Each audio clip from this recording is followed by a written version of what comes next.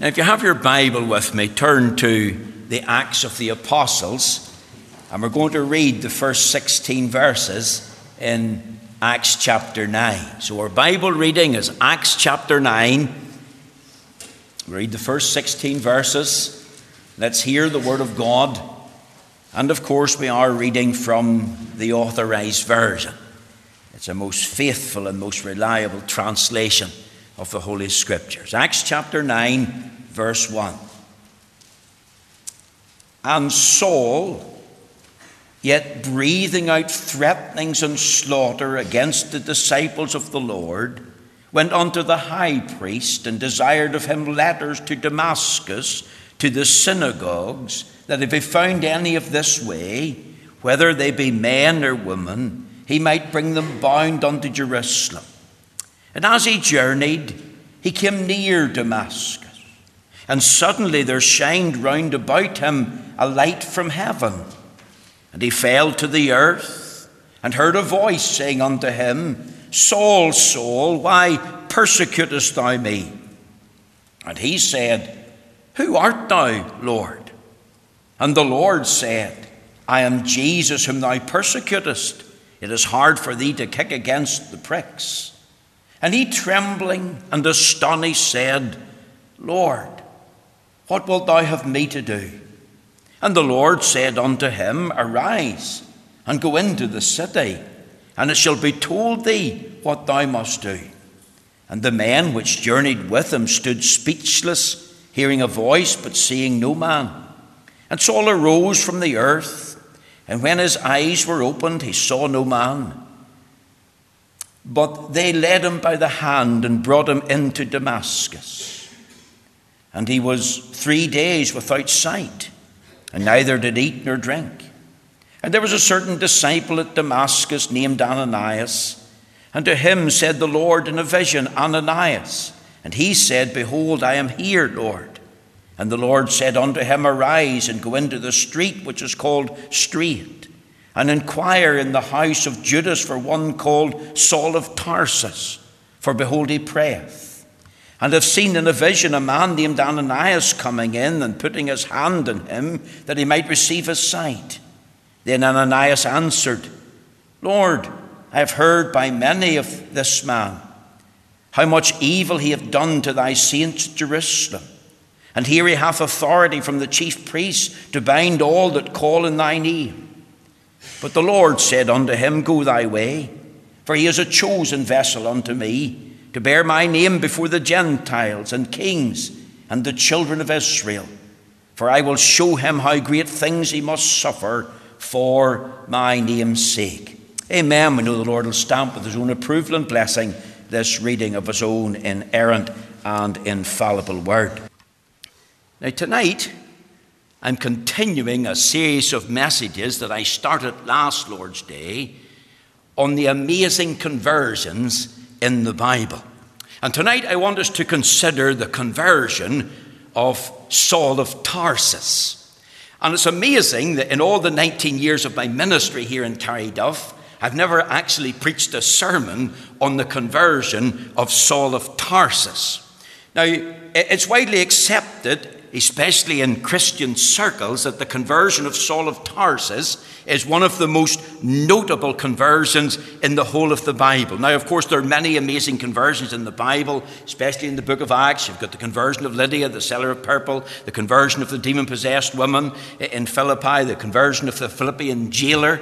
But one of the greatest, and I believe one of the most well-known, is the conversion of Saul of Tarsus.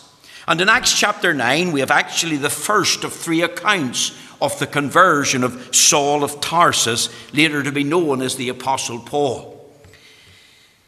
The many records of his conversion in the book of Acts has to be one of the most important events in the life and witness of the church since the day of Pentecost. It's also regarded as one of the great infallible proofs of the truths of the Christian faith. Remember, Saul of Tarsus was a deeply devoted Jew. His pedigree is mentioned for us in Philippians chapter 3, verses 5 through to 8. Furthermore, he was an ardent opponent of Jesus Christ and the gospel of free grace. And yet this persecutor of the Christian became a preacher. This blasphemer, he became a believer. This persecutor, as I've said, became a preacher. This fighter became a follower. This murderer, because he was, in essence, that, became one of the greatest missionaries who did a great work for God.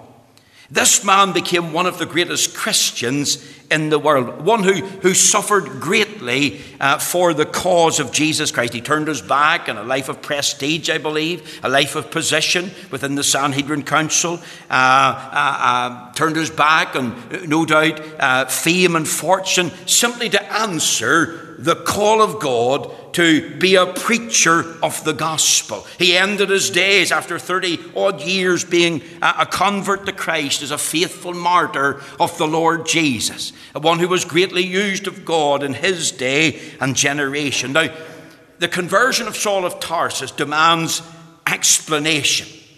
And how do we explain the conversion of Saul of Tarsus as is recorded for us in the Bible? Acts 9, Acts 22, and Acts 26. And the answer is the marvelous, matchless, miraculous grace of God.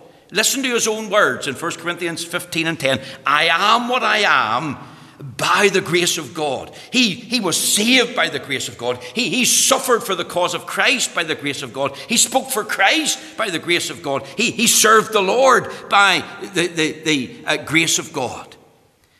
Acts 9 records for us the precise moment and the circumstances when this man, by the grace of God, was changed and transformed. I believe that Dr. Luke must have viewed the Saul of Tarsus conversion as a watershed event in the life of the church, because remember, he was led by the Holy Ghost to repeat the story not just once, not twice, but 3 times in the unfolding history of the expansion of the early church. And I want us to think of 3 thoughts tonight. As you think of the conversion of Saul of Tarsus, 3 things. The unlikely candidate for conversion. Look with me at Acts chapter 9, verses 1 and 2. And Saul, yet breathing out threatenings and slaughter against the disciples of the Lord, went unto the high priest and desired of him letters to Damascus to the synagogue, that if he found any of this way, whether they be men or women, he might bring them bound unto Jerusalem. You see, humanly speaking, young people, Saul of Tarsus was not a likely candidate for conversion. I'm loath to say this, but I couldn't think of anything better. We could compare this to hearing the news that the like of Jerry Adams had got converted and had become an evangelist to the Unionist, Loyalist, Protestant community, as well as his fellow Roman Catholics and Republicans. You think of the Saul of Tarsus' past life. This man was consumed with one passion. And the passion was this: to murder and to imprison and eradicate every follower of Jesus Christ from the earth. Before he was converted, in his unconverted days, he lived to persecute the people of God. He was like a wild animal. He was like a roaring beast. He trumped up false charges. He imprisoned men and women. He was the godfather of the persecution of Stephen. When Stephen was murdered, he orchestrated it. And the people that threw the stones at Stephen came and laid Stephen's stones at his feet. After Stephen's death, he broke up the Jerusalem church. And now here he is, breathing out threatenings and slaughter against the disciples of the Lord. And what does he do?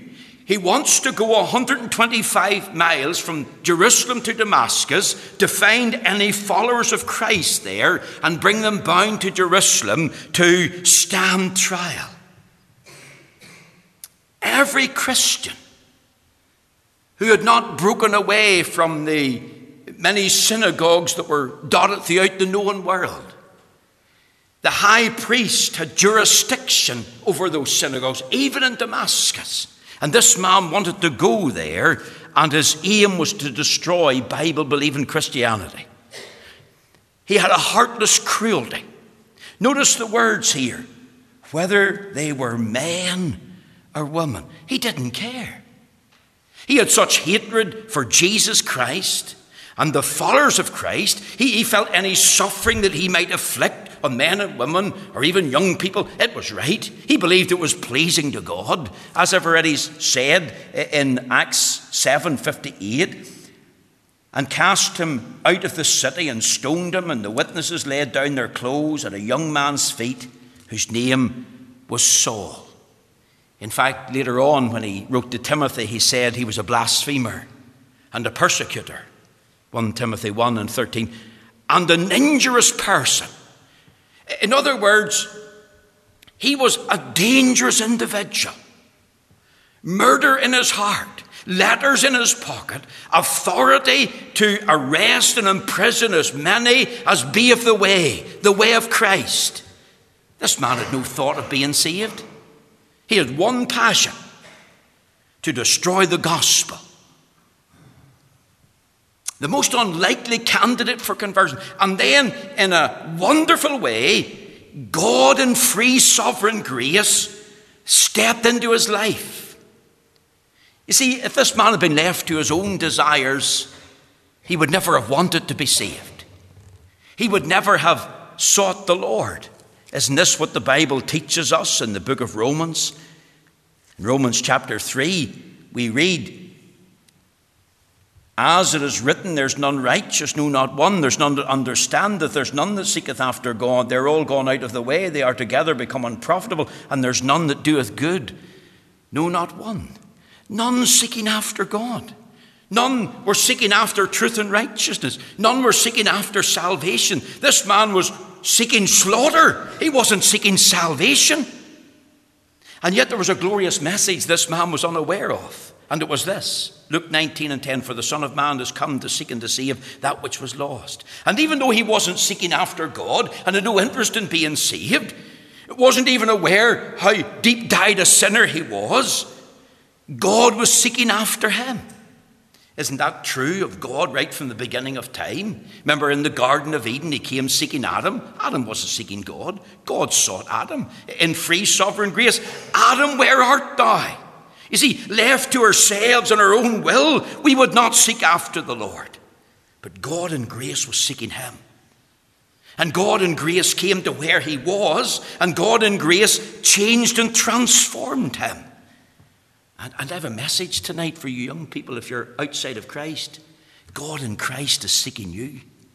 Seeking to change and transform your life. Seeking to reveal himself to you. That you might know him. That you might have a relationship with him. Do you realize tonight that out of Christ you're under a death sentence? Out of Christ you're under God's wrath. It's hanging over you.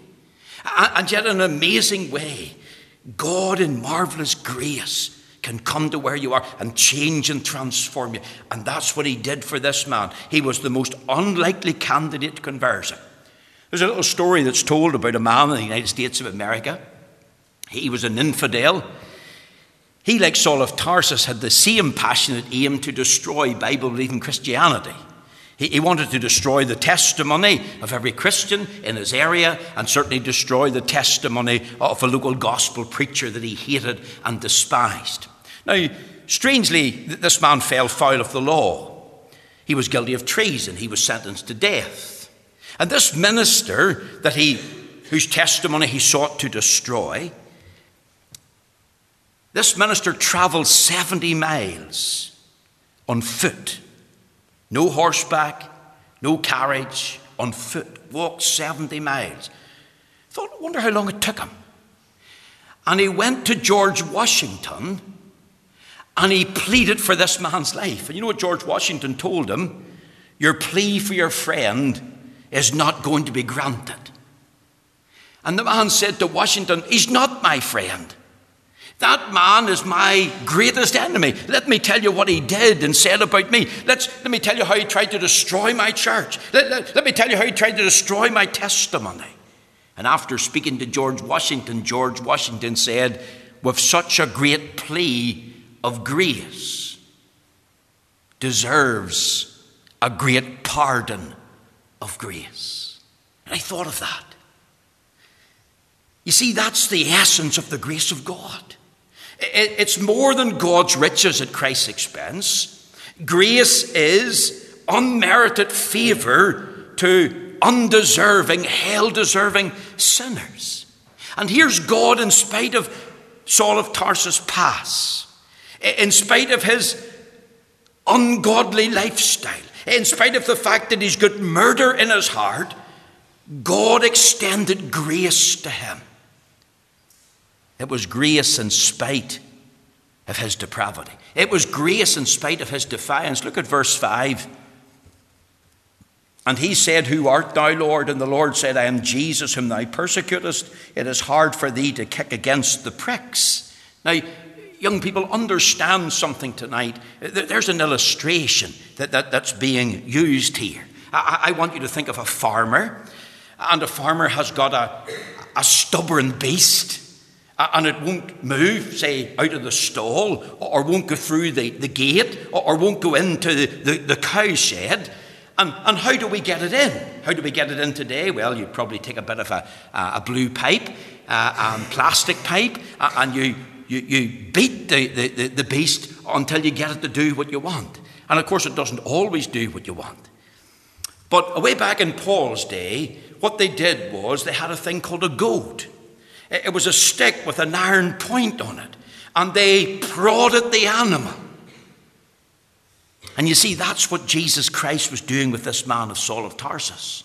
This man was doing his own thing. He was living his own life, independent of God. And in the midst of that independence, in the midst of his sinful depravity, and even in the midst of his defiance against God, the Lord come to him and goaded him, pricked his conscience, at times made his life uncomfortable, maybe filled him with doubt, maybe filled him with guilt, maybe he had sleepless nights. And yet all the while Saul of Tarsus was fighting against it, just like the cow would kick against the goad as it was being prodded, lashing out with its foot. Well, that's what Paul was doing. He was happy in those days to be fighting against the Lord. He felt he was doing well. He felt he was doing the work of God, that God would be pleased to me because I'm persecuting these so-called Christians. Yet all the while he was kicking against God's pricks. He was a deeply religious man. How do I know that? Listen to what we read in Philippians chapter 3. Circumcised the 8th day of the stock of Israel, of the tribe of Benjamin, a Hebrew of the Hebrews, as touching the law, a Pharisee, concerning zeal, persecuting the church, touching the righteous, was in the law blameless. Listen to verse 7. This is what happened when he got converted. But what things were gained to me, those I counted loss for Christ. Years ago, there used to be a Church of Ireland minister in Knocknamuckley called the Reverend Mann. And he one time preached in the congregation there in Knocknamuckley, and he said this: there's many in this church and they're very religious, but I want to tell you, you're also deeply sinful. Very religious, deeply sinful. And that could sum up the Apostle Paul, formerly Saul of Tarsus. He was a very religious man, a man connected and committed to the Jewish religion, a man with a religious pedigree to boast of. And I've already read that to you there from Philippians chapter 3, 5 through to 7. Religious, I said, but he wasn't regenerate. He wasn't born again of God's Spirit. He was a man of blind devotion, a man engaged in religious service, but he wasn't saved. A man who was honoured among men, yet this man knew nothing of a sure and steadfast hope in the gospel. In actual fact, this man was doing the work of the devil. He was of his father, the devil. This man didn't have a vital, life-changing, transforming relationship with the God of heaven. This man wasn't ready for heaven and home. Yet it was this man, this persecutor, despite his past depravity, despite his past defiance, despite the fact that he kicked against God's pricks, the grace of God came to this man. The grace of God took hold of him. The grace of God changed and transformed him. And I'm saying tonight the same grace can change and transform you. See, your salvation or mine doesn't depend on the fallen will of man. It depends rather on God's sovereign will. It depends on the power of God. It depends on the grace of God. See, Saul of Tarsus believed that he was one of God's chosen people, circumcised the 8th day, of the tribe of Benjamin, a Hebrew of the Hebrew, a Pharisee, touching the law blameless. And yet on the Damascus road, this man was knocked to the dust. This man had the pride knocked out of him. This man saw a light, heard a voice that struck him blind, and he was introduced to Jesus Christ. And the Lord Jesus gave marching orders as to what he was to do next. The most unlikely candidate for conversion. Notice something else here that really struck me. The unique circumstances of his conversion. Let's go back to Acts chapter 9. Look at verse 3. And as he journeyed. Now remember, he's traveling 125 miles from Jerusalem to Damascus. And it says he came near Damascus. Where did he get converted, young people? Here's the answer. Near Damascus. Now, I don't want you to miss that, because that's very significant. Damascus was where he wanted to go. Remember, he was going there to cause havoc and heartache in the church there.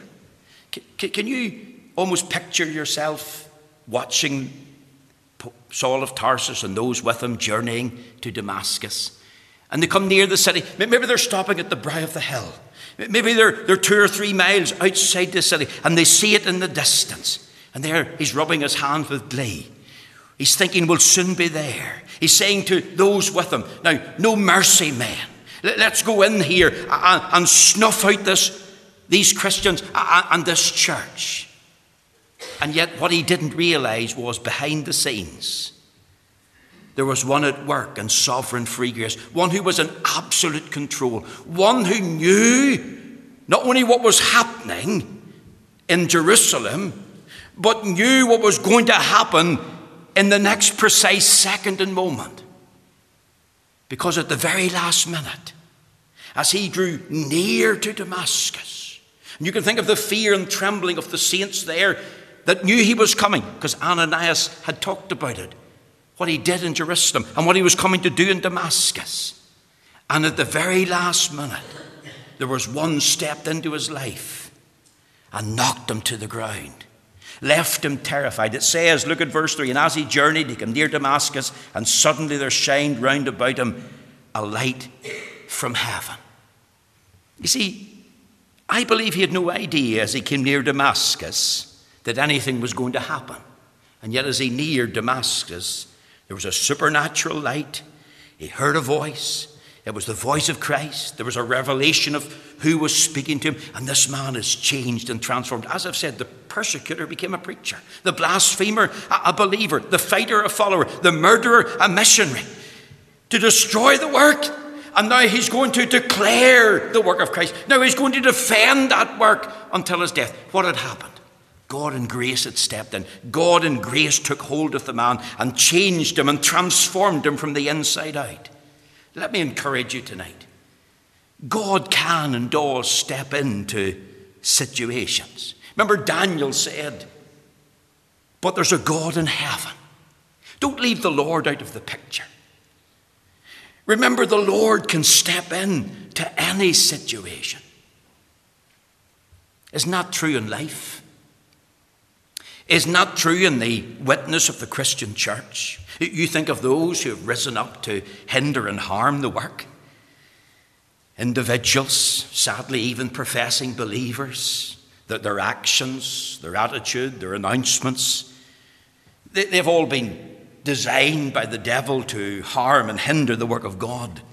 And it's been a devastating situation. And then all of a sudden, God steps in and deals with the situation and changes the harmer and the hinder, or else takes them away out of the scene. Did you know that the individual called Charles Darwin, remember he wrote the book, The Origin of the Species, what was it? 1858 it was released. And what was God's answer? 1859, the year of revival, the year of grace. He was an advocate, Charles Darwin, of the evil theory of evolution. Young people, it's just a theory. It's the opinion of men. But did you know on his deathbed, that man who had wrote that book, An Origin of the Species, the man who would you to say, well, he's a candidate for hell. On his deathbed, did you know he cried out to God for mercy? He said, God, be merciful to me, the sinner. He professed faith and trust in the name of Jesus Christ. We could really say about Darwin, he was plucked as a brand from the burning. Doesn't the Bible say, whosoever shall call in the name of the Lord shall be saved? Converted at the last minute. Wasn't that true of the dying thief? One of those thieves on either side of Christ was gloriously saved. Jesus said, today shalt thou be with me in paradise. Sadly, the other died as he lived. I believe one was saved that none might despair.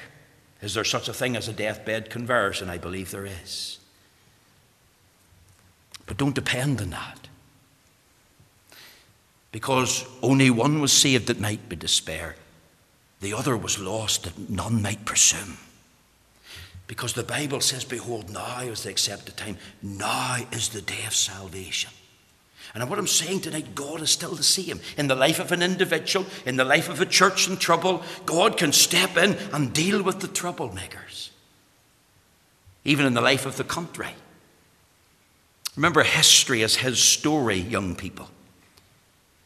You think of Dunkirk. We believe at the World War II, when Hitler was about to murder thousands upon thousands of soldiers on the beaches of Normandy. And I believe it was Churchill that thought, well, only 20 or 30,000 of them could ever be saved. The rest are going to perish. That's what they calculated. And it seemed an impossible situation. And a day of prayer was called. And do you know that in the evacuation of Dunkirk, many were actually saved? The record books stand 335,000, 10 times more than what Churchill thought. Why? Because God was working behind the scenes. God stepped in. Where was he converted? Near Damascus. Just as he got near enough, God stepped in. I want you to think of when he got converted very quickly. In Acts chapter 26 and verse 13, he tells us when. In the third record of his testimony, he says, at midday, O king. Here he is before King Agrippa. At midday, O king, I saw on the way a light from heaven. At midday. He didn't say, Lord, wait 5 minutes. He didn't procrastinate.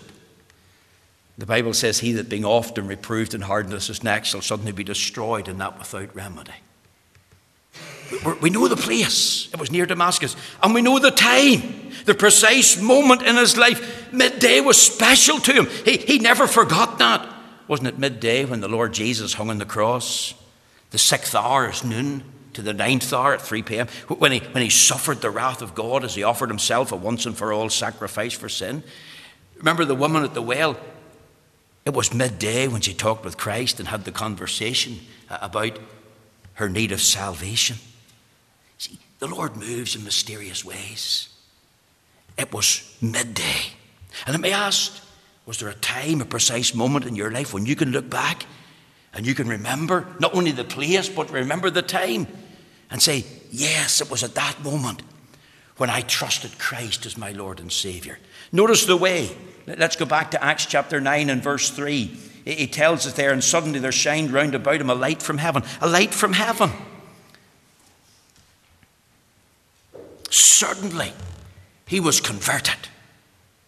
Instantaneously and immediately, he saw a light from heaven. And I want to tell you who the light was.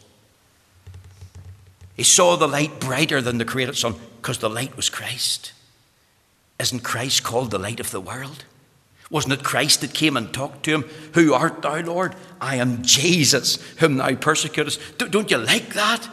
John 8:12, I'm the light of the world. John 9 and 5, I'm the light of the world. It's repeated twice. It's the only one of the I ams in John's gospel that is repeated. Why? Because without Christ, men are in spiritual darkness. And without Christ as the light of your life, you'll not know him. You'll never have a relationship with him. You'll never know God. Men need the light of God's truth. Men need the light of the knowledge of Jesus Christ. They need God to come and shine into the darkness of their heart. You think of the many tonight in relation to the gospel. I can't see it. I don't feel the need of it. I don't understand it. Why? Because they're spiritually blind. They're spiritually dark. They're spiritually dead. Remember what Paul says in 2 Corinthians chapter 4. In whom the God of this world hath blinded the minds of them which believe not. Every unbeliever who says, I can't see it, I don't understand it, I don't feel the need of it, the God of this world, the devil himself, is at work in their life. And he has blinded their minds, lest the light of the glorious gospel of Christ, who is the image of God, should shine unto them. And that's what Paul needed. And that's what happened to him. Also, he heard a voice. He was called by name, Saul, Saul, why persecutest thou me? He heard the voice of Christ. And you may not hear the audible voice of Christ, as Paul did in the Damascus road, but the Lord Jesus nevertheless is still speaking. And I'll tell you how he speaks. He speaks via his word. And every time you read the Bible, every time you hear the gospel preached, every time you read a tract, every time someone talks to you about your need of salvation and repenting of your sin and receiving Christ, that's the Lord Jesus speaking to you. And when he speaks to this man, he confronts him about his sin. What was this man's chief passion? Persecuting the church. And what did Christ say? Why persecutest thou me? In other words, he confronted him about his sin. And this man, his eyes were opened. He had a bombshell revelation. Who art thou, Lord? I am Jesus whom thou persecutest. This man had fallen to the ground. His pride was smashed. He was trembling. He's now in the presence of Messiah. He's in the presence of the Prince of Life, the Lord of Glory. And what does he do? He submits to the voice. Notice what he says there. Lord, what wilt thou have me to do? Here's the way he was converted. Why? The answer is given to us in verse 15. For he is a chosen vessel unto me to bear my name before the Gentiles and kings and the children of Israel, for I will show him how great things he must suffer for my name's sake. He's safe to serve. God had a work for him to do, as he has a work for you to do. That's why he wants to save you tonight. He was safe to suffer.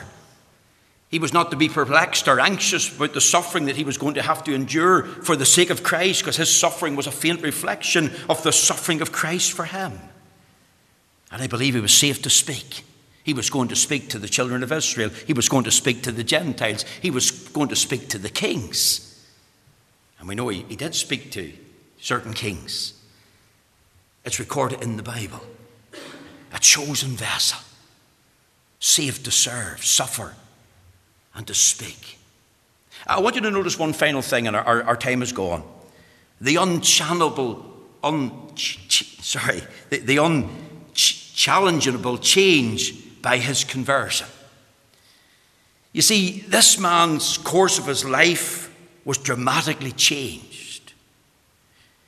He knelt as an old sinner near Damascus at noonday, having saw the light and heard the voice and had his eyes opened and submitted to Christ. And he arose from his knees a new saint. You know, the Bible says, if any man be in Christ, he's a new creature. All things have passed away and all things have become new. That this man, before he was converted, all that mattered to him was keeping the law. When we were in Israel recently, we met a number of Orthodox Jews, and if you see them there in their dressed and attire, one of the things that they have hanging from their belt or their pocket is a multitude of little strings. And I remember thinking to myself, well, Why is that so significant? Who wants to walk about the streets with a bunch of strings hanging out of their pocket or off their belt? But do you know that every one of those strings reminds the Jew of the law he must keep? Some of them have 300 strings, some of them have 618. And you see, the Jews to this day, the Orthodox Jews, believe keeping in the law merits a place in heaven for them and saves their soul.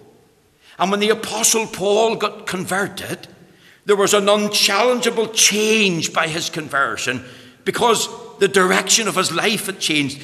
No longer was the keeping of the law all that mattered. All that mattered for him was Christ. Christ was center place. He said, for me to live as Christ and to die as gain. He met Christ in the Damascus Road, and his life was greatly changed. As I've said, the persecutor became a preacher, the fighter a follower, the murderer a missionary, the blasphemer became a believer. Now let me ask you as we wind this up tonight, has there been a change in your life? Because there was a day, a time and a place where you were converted and you met the risen Christ and you realized that you were a sinner and that you had a soul and you needed to be saved. And the time to be saved is now. Because the Bible says, behold, now is the accepted time. Now is the day of salvation. And as you hear the voice of God calling to you tonight, don't put it off to tomorrow. Don't think about next week. Don't think about your friends or your family. If you believe that God has come and spoken to you through his word and brought to your mind, brought to you the news of your need of Christ, and you have never received him or trusted him as Lord and Savior, then what we're saying tonight, your life can be changed. Is Christ all that matters to you? Do you love him with all your heart and soul and mind and strength? Or are you depending on Christ alone for salvation? Keeping the law didn't merit a place in heaven for Saul of Tarsus. It doesn't merit a place in heaven for anyone. The Bible tells us the law is our schoolmaster to bring us to Christ. The law shows us how sinful we are. And when we get a revelation of our sin, then we realize we need a Savior from all sin. As the hymn writer said, there's a Savior from all sin if you'll only let him in. Will you let Christ into your heart tonight by kneeling before him, by faith, by calling upon him, by receiving him as Lord and Savior, and have your life changed and transformed? That as far as direction is concerned, some of you may have an idea of what you're going to do with your life, but the Lord may have a different plan and a different idea. But it all starts when you get converted. Here's an amazing conversion, an unlikely candidate. Here's the circumstances in which he was saved. And here's the change that was brought about. May the Lord take these few thoughts and bless them to you tonight.